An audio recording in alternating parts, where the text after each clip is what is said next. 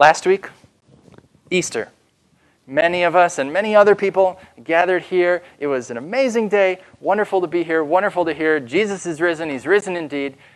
It proves that Jesus took away all your sins. An amazing day. Let me give you just a little snapshot of the rest of my week. And this wasn't it, but this was some of the things. Tuesday, I got word that a guy I know from town, his father died. It wasn't unexpected.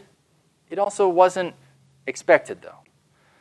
Wednesday, got word that a dear friend, a woman from the church I used to be at in Michigan, she died after a very difficult battle with a very, very rare form of leukemia.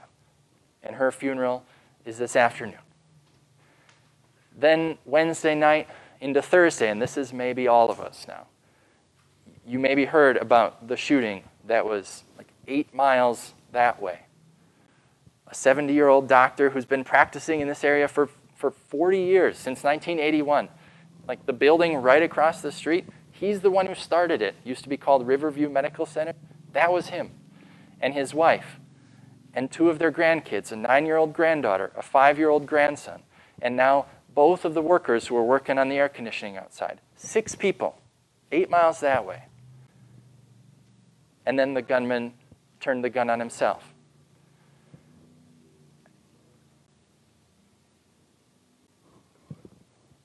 And then someone that I met for the first time on Wednesday evening found out that she taught for 6 years and is really, really good friends with the mom of the 2 children. And that just brought it home all the more. And that's just a little snippet. And that's just me. There's a bunch of other people here. There's a bunch of other people watching online. There's a bunch of other people out there. The week after Easter, so much joy and then so much other stuff. But here's the thing. Maybe you had the best week ever.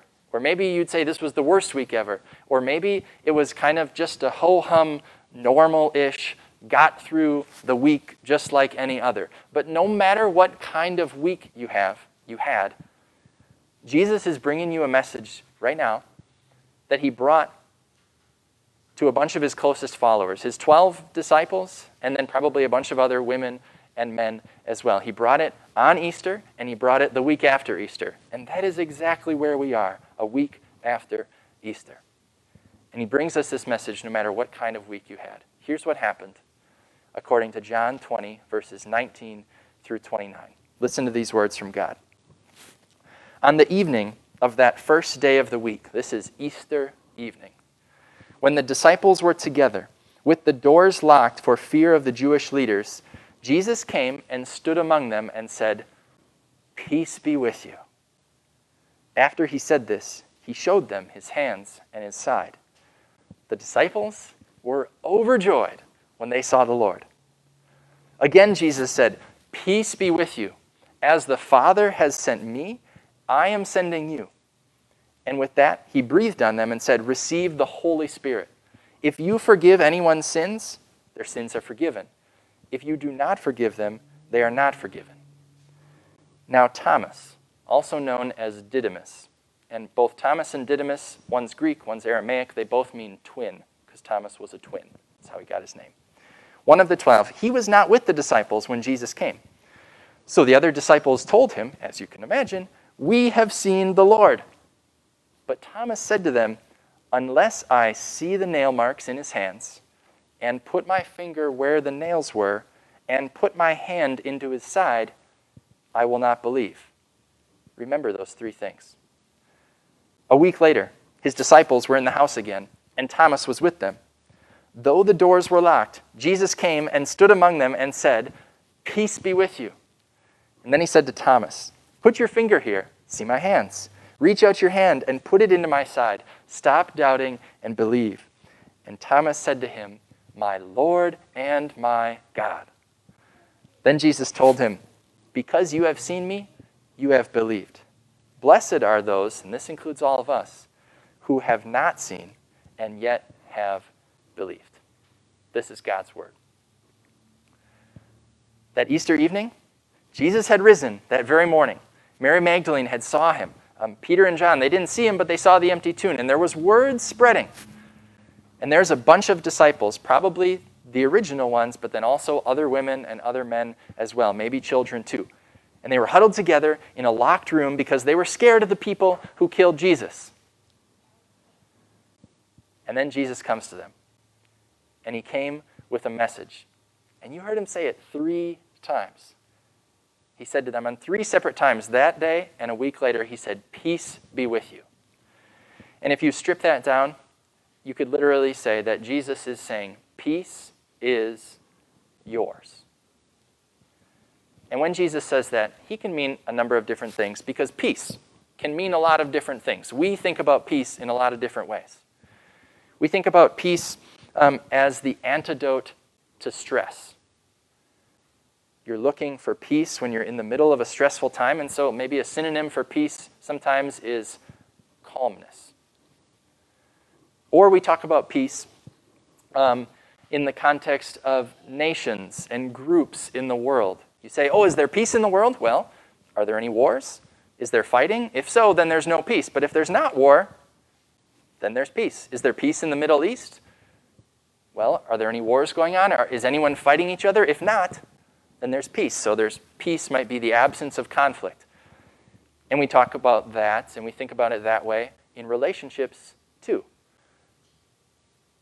Or the lack of peace. Like maybe there's that family member. You just can't see them or get together with them without getting into some sort of argument. Like you're thinking ahead to the next time you're going to see them right now, and you're like, who's going to blow up this time? What's going to be said that causes everything to explode? Or maybe you've got a coworker that it just makes work unbearable because there's tension when you're around that person because there's no peace. Maybe it makes you want to switch jobs. Tension between people, fighting, maybe not physically, but verbally or emotionally. Or you could talk about having inner peace. And this one is maybe the hardest to define of all of them. I found one therapist this week. She said this. She said, some say peace of mind lies in security. Okay? Some say it's about decluttering and finding stillness and calm in life. Some say inner peace is about acceptance, maybe accepting yourself or maybe accepting the way things are and letting go.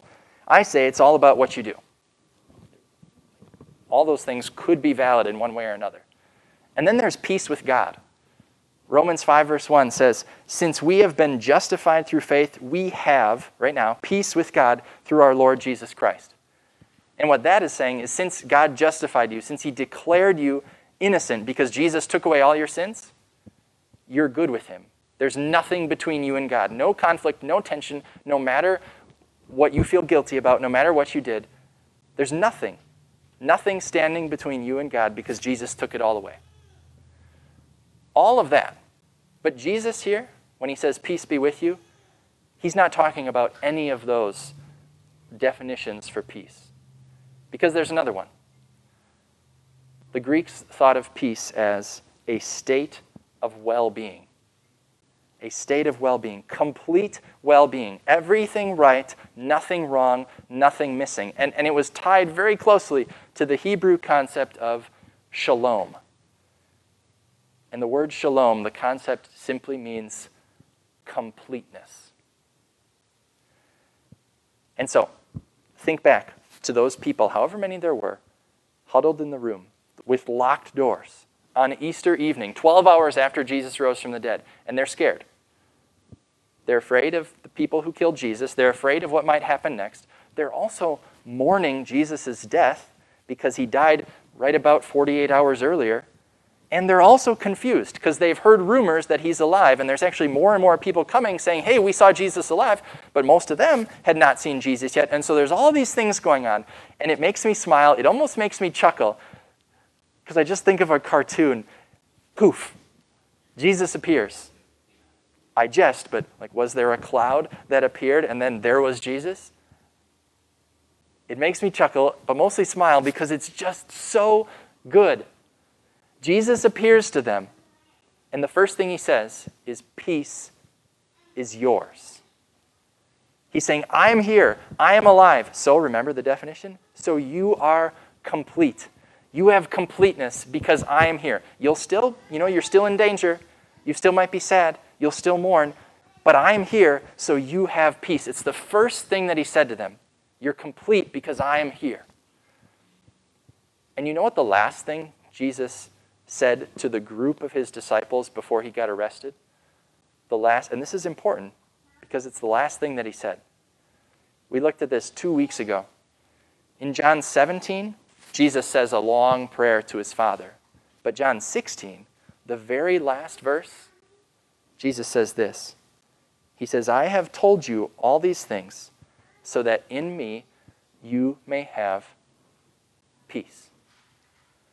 The last thing he said before he died to all of them as a group, the first thing he said after he rose was that you have peace. You are complete. And the key words are in me. Not in anywhere else. Not in anything else. Not in any other situation. In me, you have completeness. You think, and I'm included here too, you think that your life will be complete when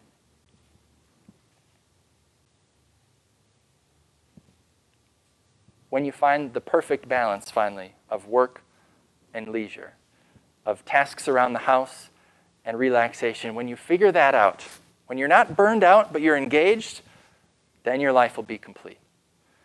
Or when you finally get that relationship, that's going to make your life complete. Or the relationship you're in right now, whether you're married or dating or it's just a relationship with a friend, when you work through that thing that's between the two of you, then you'll be at peace. Then your life will be complete.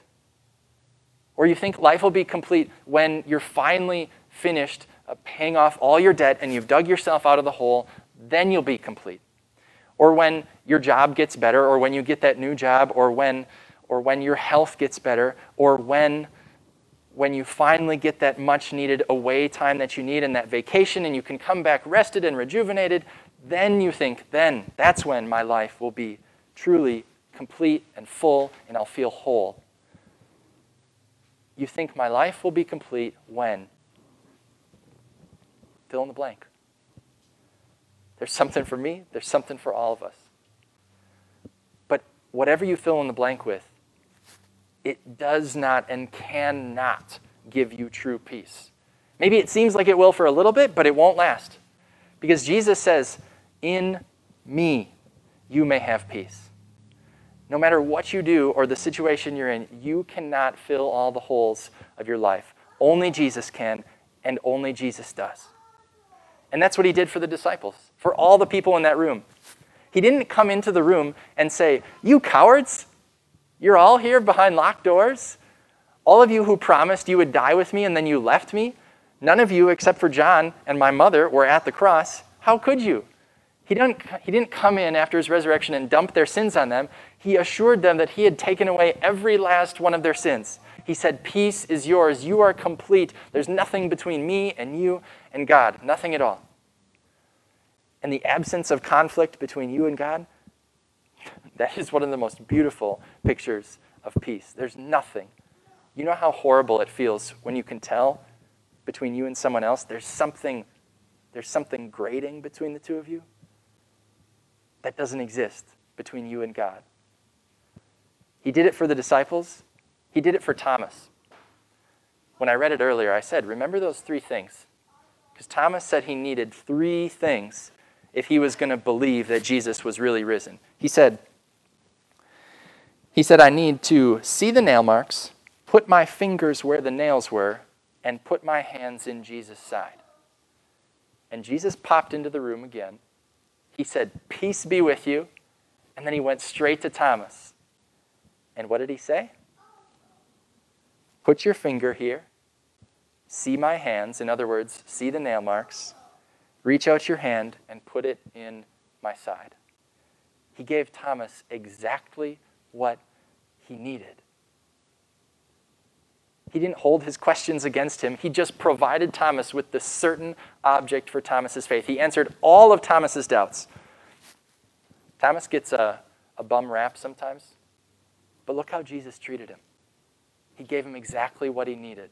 And he does that for you too. But don't miss this, because there's more. Jesus promises peace is yours as he sends you out into the world. He did it to the disciples, and he did it to us. Because these words, they're not just for the people in that room, they're for us as well. Listen to these words, verses 22 and 23. Jesus says, "Peace be with you. As the Father has sent me, I am sending you." And here's the most amazing task that he gives us. "If you forgive anyone's sins, their sins are forgiven. If you do not forgive them, they are not forgiven." What does that mean? Jesus is giving every single Christian the most amazing task of announcing God's peace to people. He talks about this in Matthew 16 and Matthew 18 as well. You get the amazing, joyous, wonderful privilege and responsibility of telling people, peace is yours. Jesus has taken away all your sins. Like, of all the things you get excited to talk with people about, like you tell them, oh, this happened to me, or I got to do this amazing thing, or I saw this beautiful sight, or I'm excited to do this 1 month from now, and you get excited to share it, this is the best thing you can share with people. Just like I told the kids in the children's message. Peace is yours because Jesus loves you and has taken away all your guilt. That is the most joyous and most loving thing you can ever say to anyone. And it's all of ours. It's a task for all of us. But there's another part to it. And this part is equally loving, but I dare say there's no joy in it at all. And it's incredibly, incredibly difficult. Maybe the most difficult task Jesus gives us. He says, if you do not forgive them, they are not forgiven. Now here's what that doesn't mean. He's not saying if you're holding a grudge against someone who harmed you and you don't feel like forgiving them, then their sins aren't really taken away. No, that's not the case. You can't mess up Jesus taking away someone's sins. If you're refusing to forgive someone of what they did to you, that's your sin. That's not what Jesus is saying here. He's talking again about announcing their status with God to them. And this is incredibly, incredibly difficult. I can't say that enough. And here's the case. There's two really important things for this to be the situation. Number one, this has to be a person who calls themselves a Christian. If you know someone who's not a Christian, this is not about them. This is like for someone who goes to your church or a family member who says, yeah, I believe in Jesus. I'm a Christian. I follow what Jesus said. I believe he took away all my sins. It has to be that person. And it has to be that they are blatantly going against God's word in an ongoing way. And here's the second thing that's so important.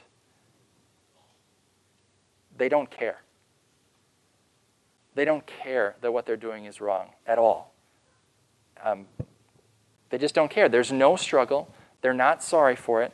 And they have made it abundantly clear to you over and over and over again by what they say and what they do. This, Jesus is not talking about someone does something wrong. I don't care how wrong it is.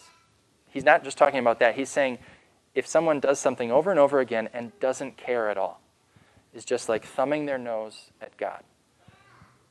Then Jesus gives you the task, everybody, and it's so difficult. He gives you the task of going up to that person.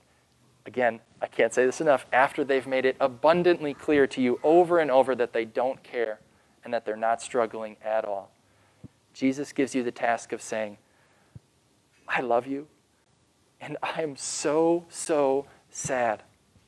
But based on what you're saying and what you're doing over and over and over again and your attitude about that, it appears to me like you're not good with God right now. Your sins are on you. Not because Jesus doesn't love you and he didn't die for you, but because you're refusing the forgiveness that Jesus has offered you. It's the saddest thing and the most difficult thing in the world. And you say, please, I'm begging you, because it really appears like you are in grave danger right now. And then hopefully, prayerfully, after you pour out your heart in difficult love to them, hopefully they say, oh, wow, you're right. I was wrong. I am wrong. Will God forgive me? And then you get to turn right around and say, peace is yours. Jesus has forgiven all of your sins. He took them all away, every single one of them, when he died on the cross. And hopefully, prayerfully, there is the most wonderfully joy-filled ending because you get to say to them, peace is yours. So let me speak on behalf of Jesus. Because there's another part of this. I said this is for all Christians, and it is. The Bible talks about how every single Christian is given the task of proclaiming God's word. There's also another part, because you as a church, you have called me to proclaim God's word to you. And that's why at the beginning of church today, I said, as a called servant of Christ, I forgive you all your sins. I was doing what Jesus said here in John chapter 20. And you could do that too. You could say to someone that you're forgiving, like the next time someone says sorry to you, you could say, as Jesus' representative, I am forgiving you, because that's exactly what you are. You're saying exactly what Jesus says to them. So let me speak on behalf of Jesus and say, peace is yours.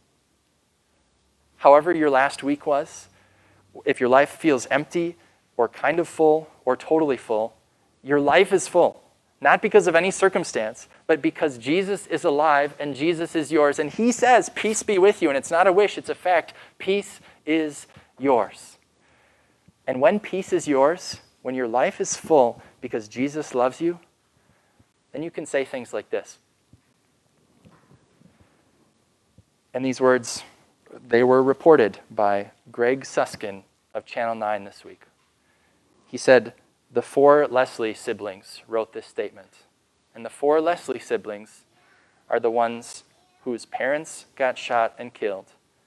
And one of the Leslie siblings is the mother of 9-year-old Ada and 5-year-old Noah, who were also shot and killed this week. And this is what they said. We are truly in the midst of the unimaginable. The losses we are suffering cannot be uttered at this time. While we know there are no answers that will satisfy the question, why? We are sure of one thing. We do not grieve as those without hope. Our hope is found in the promise of Jesus Christ, and we are enveloped by peace that surpasses all understanding. They were enveloped by completeness. They said even though they didn't understand it, they never will understand it, even though they lost their parents and one of them lost her 2 children. She said, even in the middle of that, we are enveloped by peace that surpasses all understanding. To that end, our hearts are bent toward forgiveness, towards throwing away the sin, and towards peace. We honor all of those involved in this story with prayers and compassion, specifically for the Shook family, the Lewis family, those are the other 2 men who died, and the Adams family, and that's the family of the shooter. Then they said, as Robert Leslie would say, when peace like a river attendeth my way, when sorrows like sea billows roll, it is well with my soul. That's peace. That's peace.